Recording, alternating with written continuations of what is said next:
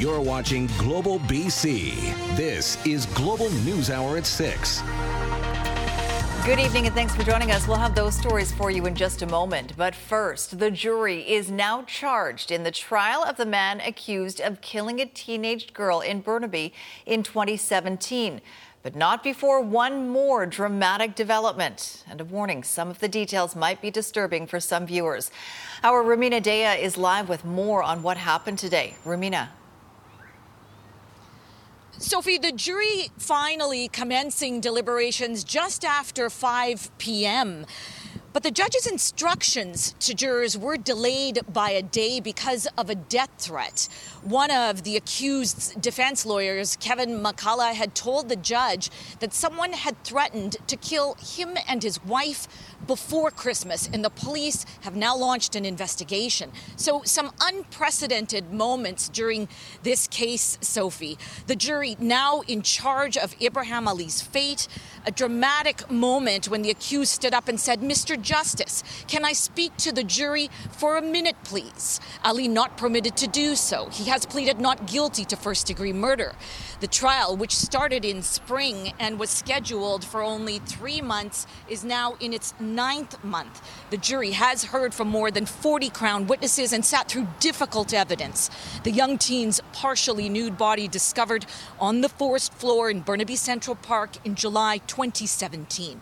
Now, during the trial, Crown told the jury the girl was forced off a trail by a stranger, sexually assaulted and strangled. A pool of Ali's semen found inside the teen.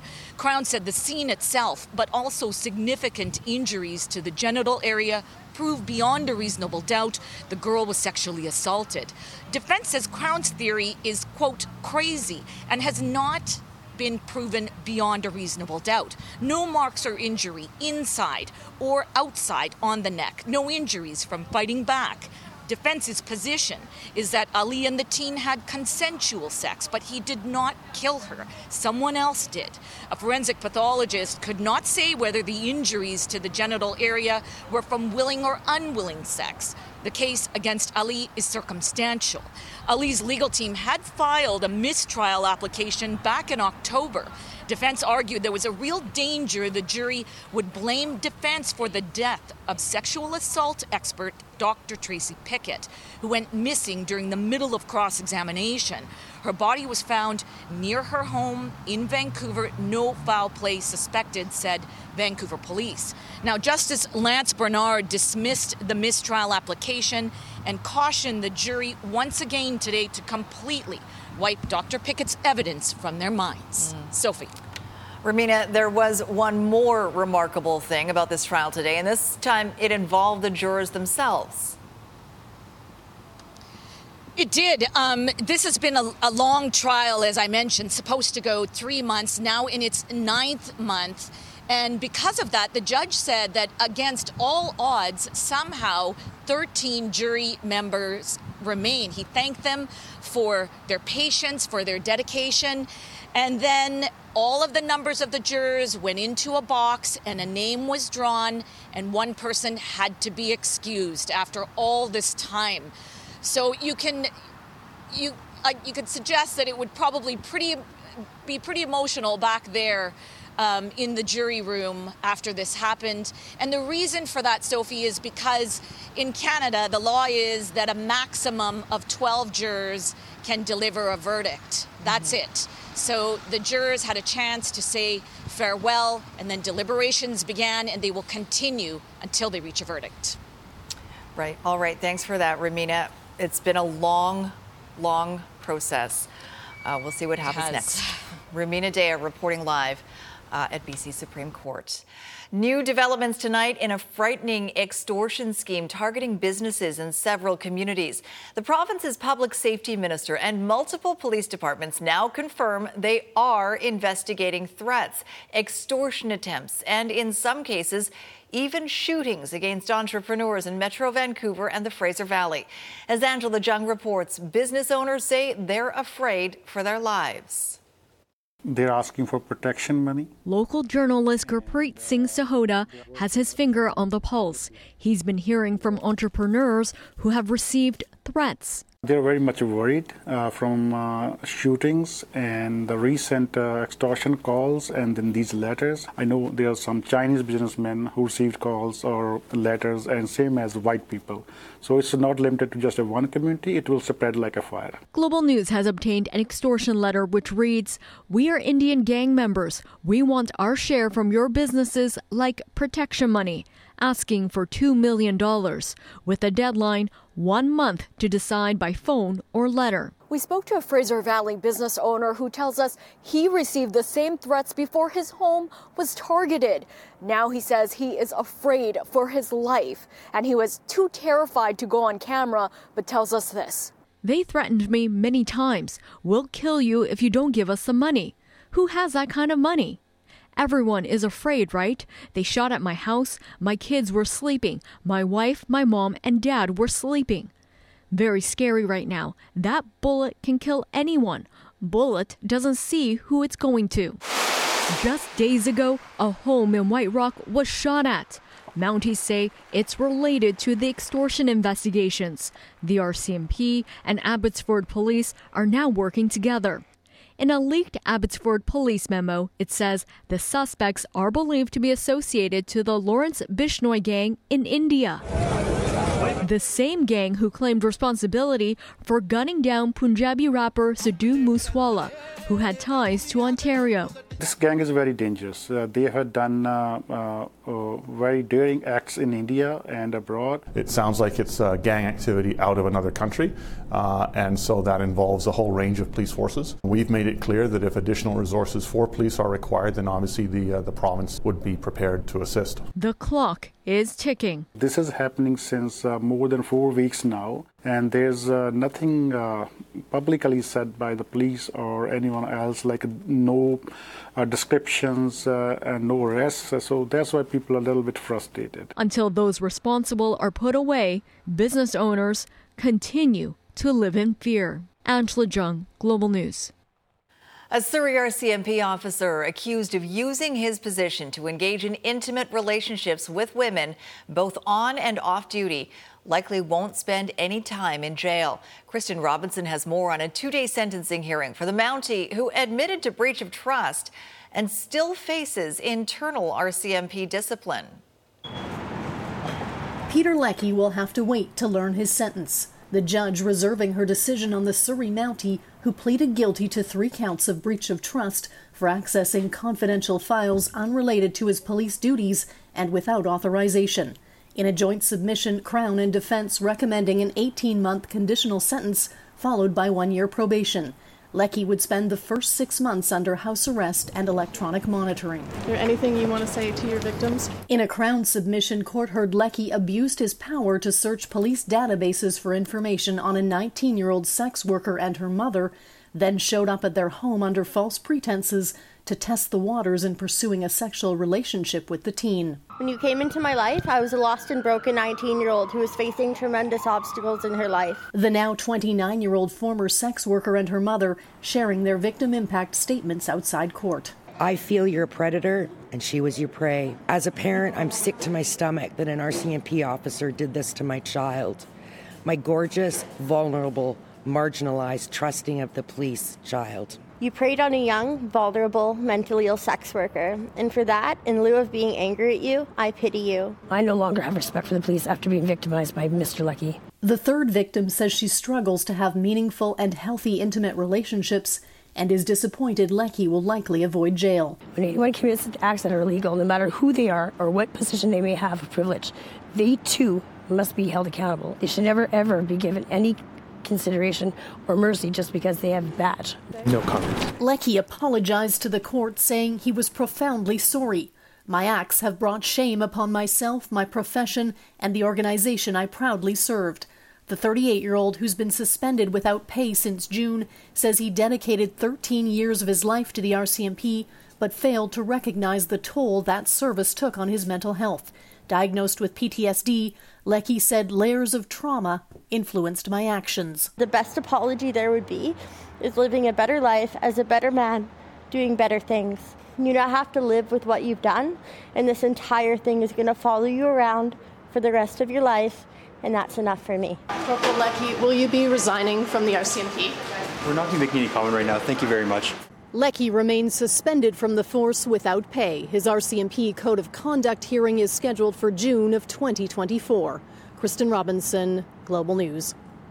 About 100 people who live at a North Vancouver marina say they've been blindsided by eviction notices. The development company, which owns the Mosquito Creek Marina, says its aging docks have reached the end of their lifespan. But residents say they're going to face a huge challenge to find somewhere else to live. Travis Prasad reports. This room didn't exist. It was up in a little tiny bed here. Major renovations underway at Elizabeth McKinnon's boat shed. Purchased in August, it marked a new chapter following some dark days. The plan for this place is to rebuild it to what you see right here for myself and my daughter, and to use it to heal. As I said, I've just lost my husband very suddenly. It was traumatic and suddenly. McKinnon fears all this work could be for nothing.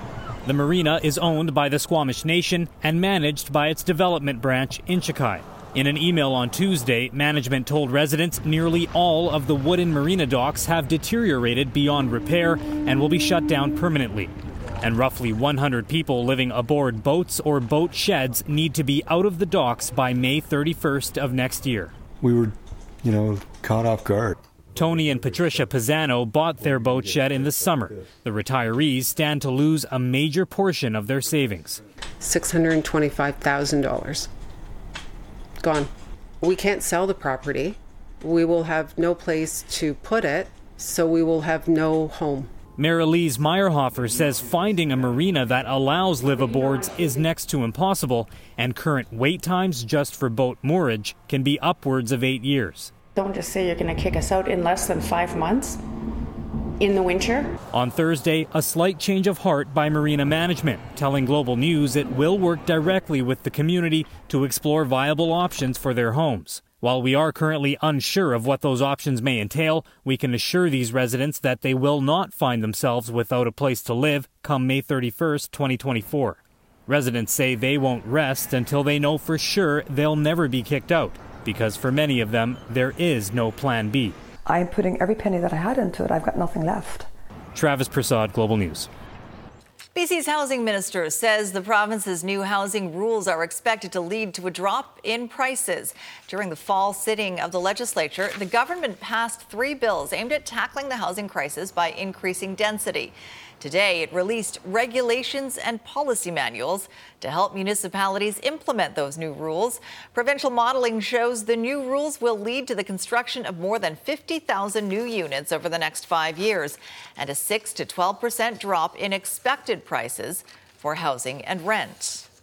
That's what our goal is with this, to stabilize housing and to ensure that housing is available to everyone.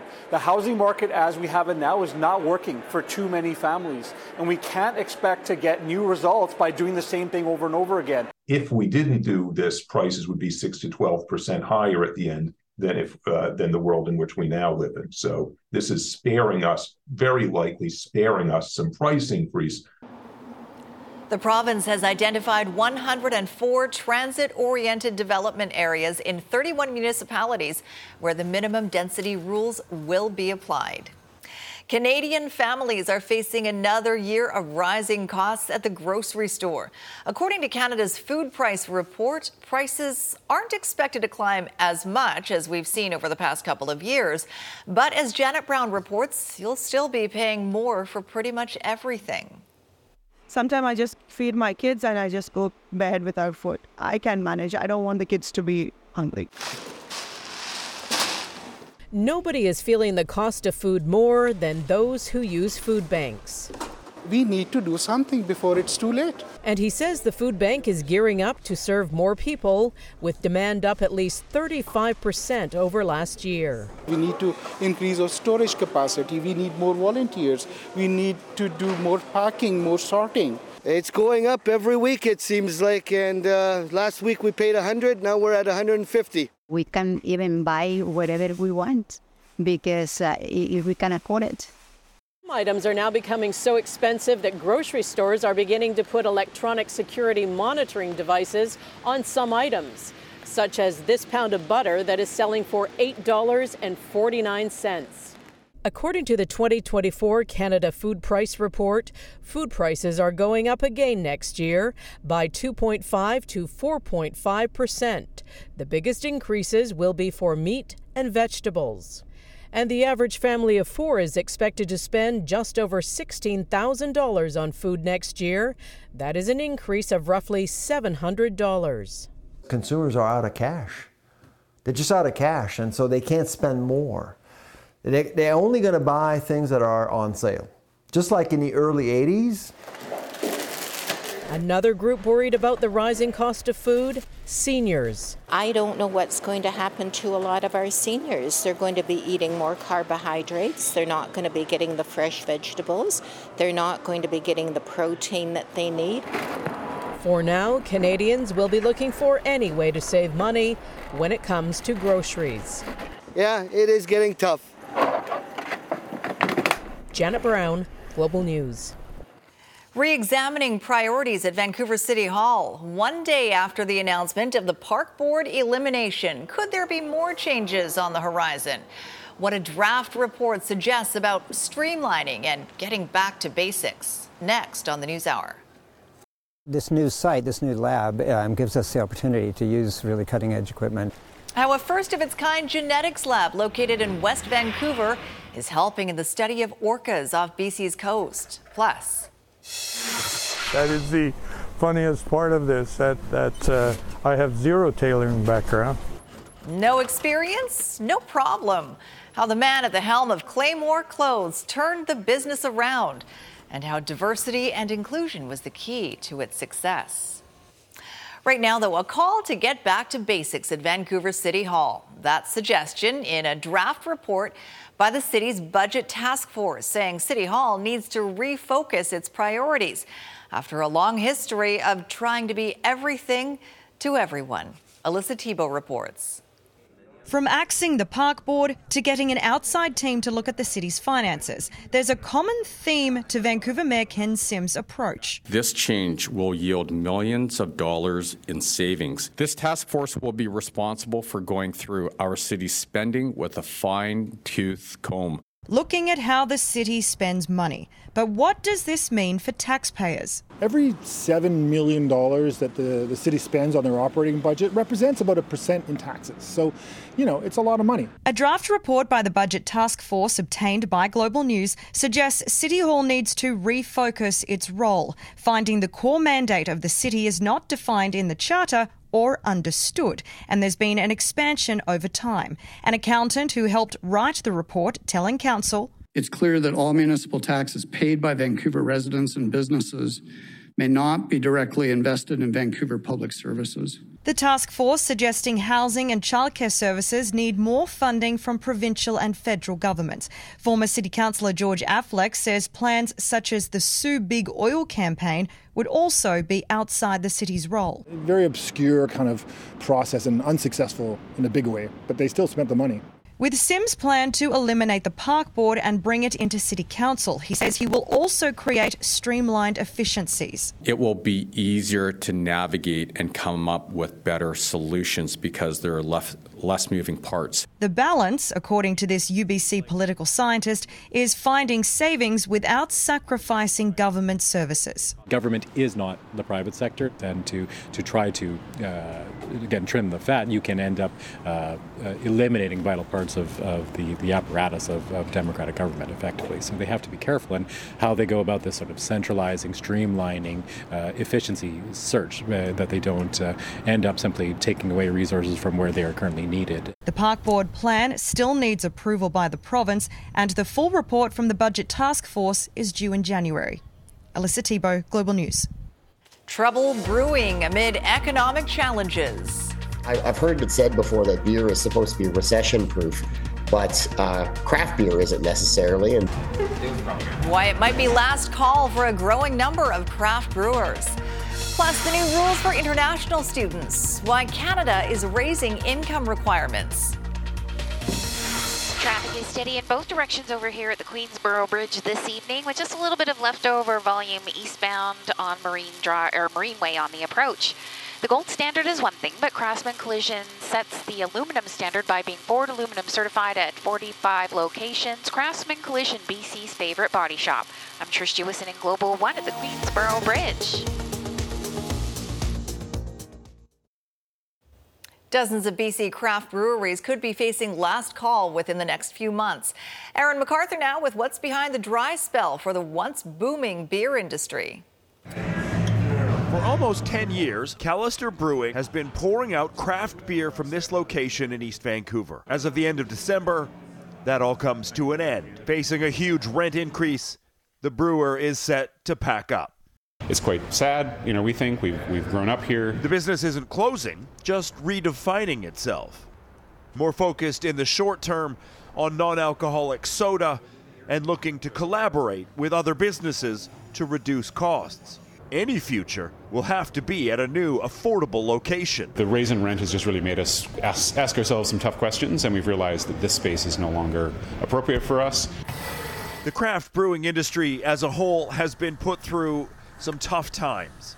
Rising rents, rising input costs, and declining consumption. The result is a shrinking industry. What was a perfect storm 10 years ago when all the growth was happening, we're now hitting a perfect storm in a negative way of all these things layered on top of us that are really impacting the business. There are an estimated 240 breweries province-wide. The industry expects that number to contract significantly. According to the Craft Beer Alliance, somewhere between 10 and 20% of all breweries could be closed within a year. Governments and consumers both have a role to play to keep the rest thriving. From consumers' perspective, keep buying our beer, and support the breweries you love. From the provincial government's perspective, I wouldn't mind seeing a lower markup rate for the smallest breweries, to Ken's point. Callister is still profitable with the right lease and location. With less than a month to go before the doors close in East Van, that new spot hasn't been secured yet. Aaron MacArthur, Global News. New rules are on the way for international students studying in Canada. Federal Immigration Minister Mark Miller announcing that starting January 1st, international student applicants will need to show they have more than $20,000 on top of tuition in order to get a visa. That's double what it is right now, and it's meant to ensure they're financially prepared for life in Canada, especially when it comes to housing. The minister says learning institutions will only be allowed to accept the number of students they're able to find accommodations for. Enough is enough. If provinces and territories cannot do this, we will do it for them, and they will not like the bluntness of the instruments that we use. Our aim is to strike the right balance between welcoming international students and making sure they have all they need to thrive. Also announced today, Ottawa is extending the allowance for international students to work more than 20 hours a week while in Canada. Coming up, approaching the tipping point. This is causing people to look through a different lens at their careers. Why it's situation critical at the Saanich Police Department. The factors behind dwindling staff. Plus, one of the big pluses is we collaborate pretty closely with other organizations. And how a new world-class research lab is helping to provide valuable insight into BC's coastal marine species. Jason, me, and the entire Global News morning team will be live at the Pan Pacific Christmas Wish Breakfast on December 13th. Come donate a new unwrapped toy and help brighten the holidays for a family in need. This broadcast is presented by Fortis BC, energy for a better BC. Counterflow is out over here at the Massey Tunnels, 2 lanes in both directions, and traffic is starting to ease off both ways, but it is busy, as you can see, on that Steveston Highway off-ramp in Richmond. Select Sussex Insurance and make a difference. When you renew your auto plan online, select your neighborhood Sussex Insurance location when prompted and help support Diabetes Canada exclusively at Sussex Insurance. I'm Trish Jewison in Global One at the Massey Tunnel. It's been 18 months since a dramatic bank robbery and shootout sent 6 Saanich police officers to hospital with significant injuries, and the incident is still having a huge impact on the force. As Kylie Stanton reports, the chief is now seeking help to deal with what he says is low morale and high stress of his officers. Bullets fly in broad daylight, injuring 6 officers running into the fire. Oh my God, Holy dude. It's been a year and a half since the shootout at this Saanich bank, and the department is still feeling the impacts. It's caused our officers and our staff to look at their jobs differently. Every time they put the uniforms on, report for duty, they remember that day. But for some, it was enough to walk away from policing for good.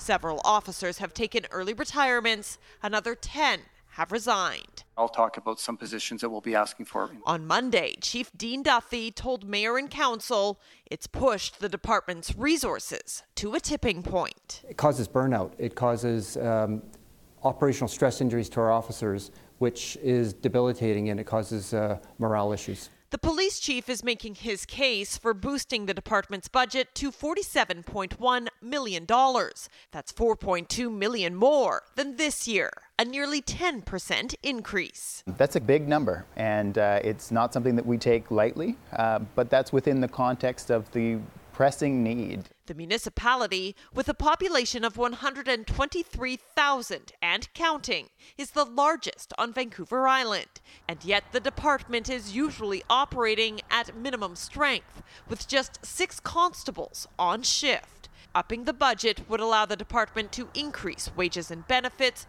while hiring 10 new staff members, 4 being much needed patrol officers. We want to ensure that we're appropriately resourcing the department so that the health and well-being of that organization and our officers remains a priority. And I think that's a key tool in terms of recruitment and retention. Saanich Council voted unanimously to accept the provisional budget for information. Deliberations begin in the new year. But just as this day has stayed in the minds of officers, the police chief says it should also serve as a reminder of just how important the work is. And that day, lives are saved. It's as simple as that. Kylie Stanton, Global News. The body of a missing hiker has been found nearly a year after she went missing. 38-year-old Melissa McDevitt last spoke to her family last December 8th. 2 days later, her car was found near Soup Potholes Provincial Park, where she was believed to have gone for a multi-hour hike. McDevitt was described as an experienced hiker, but a string of major searches failed to find any trace of the woman. Police say there's no indication of any criminality in her death. It's being called a major step forward in the preservation of coastal marine species like southern resident killer whales. Paul Johnson takes us on a tour of a new lab in West Vancouver that scientists say takes research to the next level. From the frigid waters of the Salish Sea to a fridge in West Van. Here we have some southern resident killer whale fecal material. You're looking at one of the world's most advanced facilities for deep research into the genetics of killer whales. Here we have our DNA sequencer. Adam Warner gave us a tour of Raincoast's new genetics lab, now located at the Federal Research Building in West Van. He's taking orca poop collected this summer, isolating the DNA in it to find out literally who's eating who. We've been working with looking at their fecal material to determine which individual that's from, what they've been eating in terms of salmon and some other species, even where that salmon originated, which river or stream. Intriguing both as pure science, but also the possibility of some practical outcomes. For example, southern resident orcas are in a perilous state because of severe inbreeding. Tracking gene expression and feeding habits over time may help craft a strategy to save them. This new lab gives us the opportunity to use really cutting-edge equipment in a great environment to do work that's very closely related to the conservation of the species. So while they're working on the big questions, no doubt many of you are wondering about this. How do you gather killer whale poop? So I haven't had to do that myself, but basically it's a lot of following them around from a distance. If a poop has been seen, then the team can go in there and basically scoop it up. Now there's a story for the Christmas party. In West Van, Paul Johnson, Global News.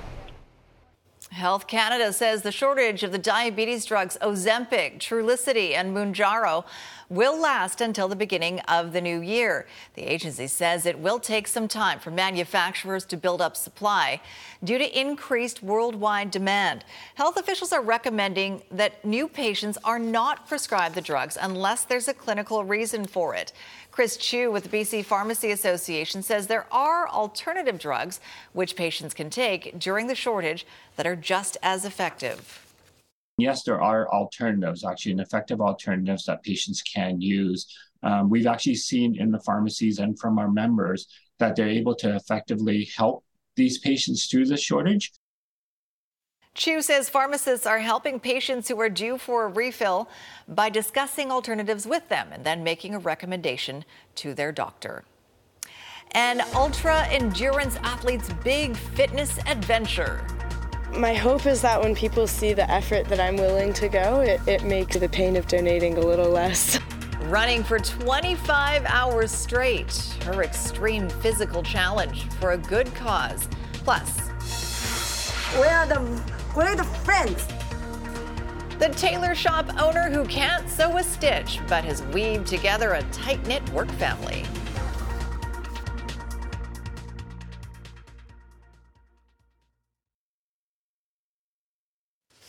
Well, I'm a bit out of the loop, Christy Gordon, and someone just said in my ear, chance of wet snow here?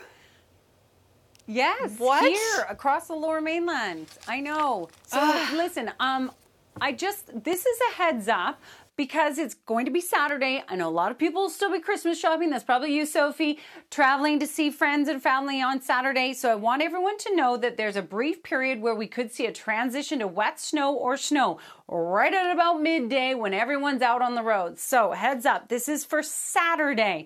So right now what we're seeing is a clearing trend. We've got sunshine on the way for our Friday, and that will be the case across much of the province. You can see a few flurries in the southeastern corner, but generally tomorrow is looking great. But this next system is going to drive onshore quickly on Saturday. That's going to bring snowfall for the interior regions, great for the mountains certainly. But for the South Coast area, we're right at that verge. So we're expecting a high of about 4 degrees. But when we get intense precipitation at 4 degrees, we can get a brief transition to snow, wet snow, or heavy snow. So heads up, everyone. Watch for slippery conditions. And I'm really urging everyone to tune in tomorrow. We'll have a better idea as to what we're expecting and a better idea of the timeline. But now you have been warned. Yes, there is the potential for low elevation snow. Quick look at that as we head into our Saturday. All right, so here's a look at your forecast for your Friday, everyone. A few flurries in through the Caribou Central Interior region. Otherwise, mostly dry. Some nice breaks of blue sky. Not a lot going on our Friday. It will be bright near seasonal values with a high of 6 degrees. So quite pleasant indeed before that rain shifts in on Saturday. And really, it's going to be mainly a rain event, but I want everyone to know because there'll be so many people out on the roads that snow certainly is a potential. We will warm up on Sunday though. Back to periods of rain, it'll all wash away. All right, here's tonight's Central Windows weather window. Coming to you from Kelowna, Nancy Fair sharing that with us with the valley cloud there. It's so beautiful seeing that from up above. Thanks, Sophie. All right, thank you very much, Christy. Well, it was a job well done for a Kelowna woman who's overcome some pretty steep challenges to make a difference in the lives of strangers. Savannah Holmes has completed 25 consecutive hours of running a circuit through Kelowna's Ben Lee Park. It was all to raise funds and awareness for a group that supports women escaping human trafficking and sexual exploitation. Holmes was in pain, understandably, for much of her 150-kilometer marathon, but says it was thoughts of the girls she was doing this for and her supporters that kept her going. I really relied on my pacers and the people running with me to kind of keep me out of some pretty negative loops, but I just always say, like, the purpose is bigger than the pain, and I tried to keep my focus on why I was doing it. Holmes has raised $7,000 for the Servants Anonymous Foundation, and an anonymous donor has matched that amount. I think she deserves a rest now. Squire? I wonder, after doing that, how long would you sleep? And when would you next go for a run? That's a very good point. You may not want to ever see I would retire. your running shoes for like a couple of months. I'd retire from running.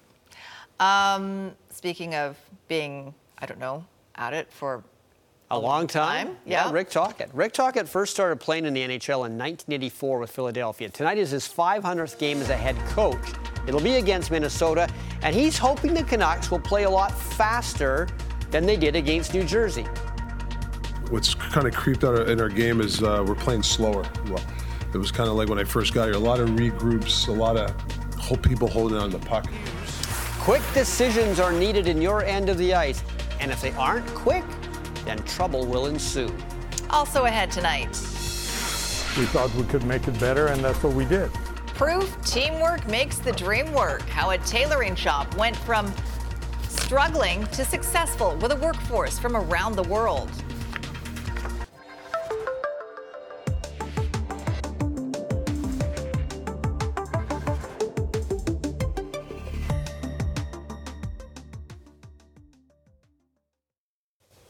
Does Rick Tocchet get like a special ice cream cake or something? For 500 NHL games? Or, I don't know. You might. What do you get? Is that like paper? You know what you could get? I don't know. 500, I don't know what that is. Okay. Because no one's anniversary is ever 500. That's like, I don't think fair. we've come up with that. I hope they get him a cake. Yeah. Actually, you know what? I think tonight's 501. I think 500 was on Tuesday. I think I'm a little bit behind. Okay. Anyways. He's now coached 500 NHL games. He was also a coach for Tampa Bay and Arizona, but he's been around the NHL since '94 when he started as a player with the Flyers. So if you count playoff games and the times he was an assistant coach, he probably is around 2,000 NHL games. That number I don't know at all, but I think it'd be around 2,000. Whatever the case, it's been a remarkable career. But lately, his team has not been remarkable. The Canucks are eating into the cushion they built earlier in the season, and the problem lately has been defensive play. Palat turning, feeds back, ball, wrist shot, stop, scores! These kinds of breakdowns were commonplace last year for the Canucks when Rick Tocchet inherited a team that was a hot mess defensively. But through the first month of this season, they were an entirely different team. But some of those old habits are apparently hard to break because the Canucks' much talked about structure has shown quite a few cracks of late. And it has to be fixed now before the foundation crumbles. It's definitely an issue we're well aware of. We had quite a long video session today and the past couple games. So, we're going to work through it. We still got a great team in here. We still got a ton of confidence. These are all things that we believe we can fix. Earlier in the year, if we didn't bring our A game, we were at least making it hard on them defensively. We're compounding mistakes, and that's something we don't want to let snowball longer than it has, but at the same time, there's 82 games. We knew it wasn't going to be all sunshine and rainbows the whole time, so we're trying to rectify what's going on, and honestly, it just takes a little more urgency and a little more commitment. I think we'll be fine. After a blazing 12-3-1 start, the Canucks have lost 6 of 10. In those 6 losses, they've given up 28 goals, nearly 5 per game. In the 4 wins, they've surrendered just 6 goals total. So it's obvious when they put their mind to it, this is a solid defensive hockey club. So when things do get a little frantic in the defensive zone, calm down and talk to each other. Something that I've been a little disappointed in the team in is our communication. We need guys to talk more. Whether it's, to me, that's a reverse, or you have time, whatever, the commands have to be forceful. And whether it's game 7 or whether it's, game 1 in October, you've got to have the same mindset when it comes to those type of plays. And, we've gotten away from the communication of our team right now. It's not a big thing here. We know how to play, we know our system. And we just have to get back to a mindset of being proactive and supporting each other when we have the puck to get the puck out of the zone. Look up. Look way up. This is where Roberto Luongo's Ring of Honor picture is going to hang between Orland Kurtenbach and Harold Snepsts. That's good protection from those two. Luongo will be here with Florida next week to become the 8th member of the Ring of Honor. Well, despite losing to Jamaica in Nations League, Canada still has a chance to qualify for next year's Copa America, which is 10 South American teams and 6 teams from our region. But in order to get in, we're going to have to beat Trinidad and Tobago in a playoff next March. And if we do win that game, at least we know what group we're going to play in. So if Canada's able to beat Trinidad and Tobago, this is who they'll play against. And they would play in the very first game of the tournament against Lionel Messi and Argentina. That's the kind of group you want Canada to get in. You want some good competition for the Canadians heading into the World Cup in 2026. This year's Masters champion Jon Rahm has decided to take the money and run to LIV Golf. Apparently he's getting a $300 million deal. This comes while the PGA and the Saudi Public Investment Fund, the owners of LIV Golf, are still trying to work out some sort of partnership going forward. Still haven't figured it out? No. Okay. It's a lot of money to figure out. I could help them with that. Really? Just as long as they give you some? Exactly. You can help them out? A fee. Up next, an East Van clothier tailor-made for new Canadians. This is BC is brought to you by Johnston Meyer Insurance Agencies Group. 50 years of trust in your community.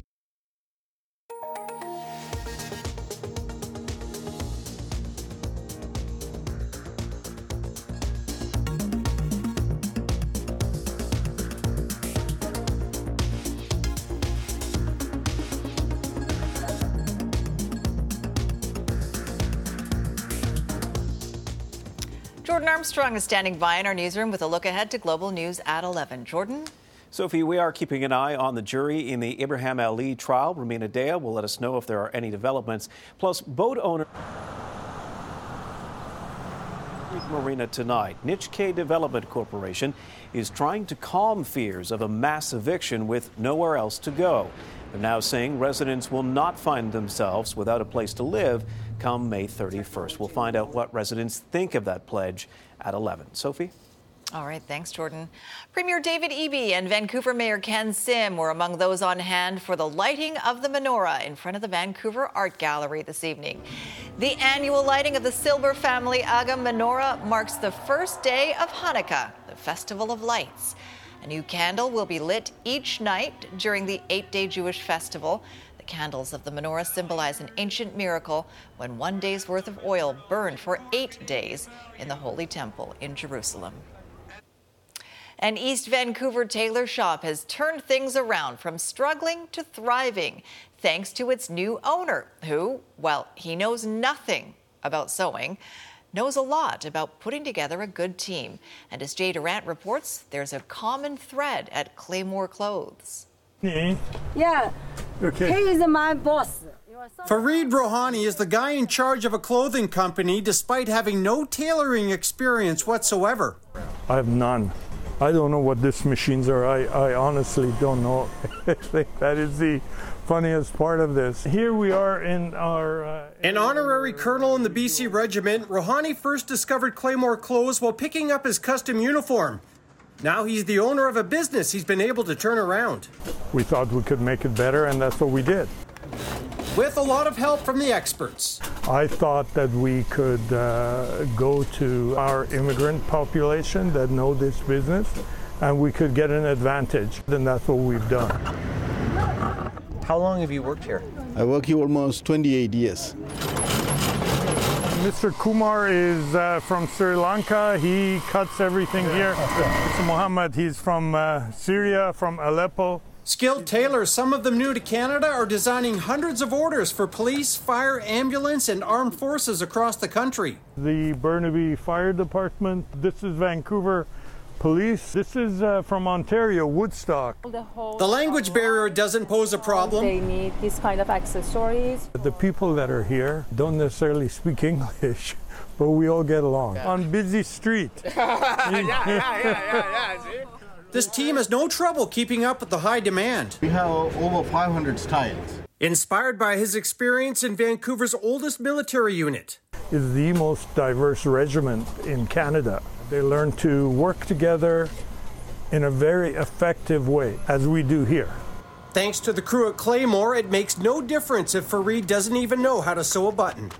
It's great to come here and learn from every one of them. And what I learn is how hard they work. No problem. We are the great friends. Yeah, okay. Jay Durant, Global News. Nice to see. And if you know someone who has a great story to tell or something unique to BC that we should know about, don't forget to email your ideas to jay@thisisbc@globalnews.ca. All right, Christy. Squire doesn't like snow either. wet or otherwise. No, I think it's wonderful in the mountains, but that's where it should yes, stay. to look at. Did you see it today, though? Did you see the snow in the mountains? It was so nice and beautiful. I didn't but see yes, it.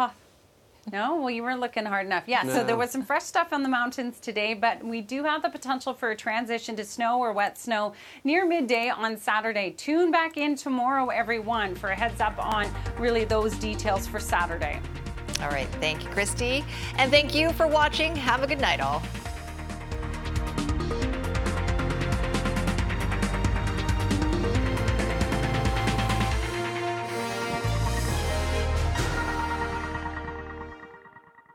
For most of us, crime is something we see on the news. We never think it could happen to us until it does. Loved ones are gone, and for the survivors, the scars will never heal. I'm Nancy Hixt, a senior crime reporter for Global News. And on this season of Crime Beat, I'll take you inside some of the most serious crime stories I've covered. Season 6 of Crime Beat is available now on Spotify, Apple Podcasts, Amazon Music, and all podcast platforms.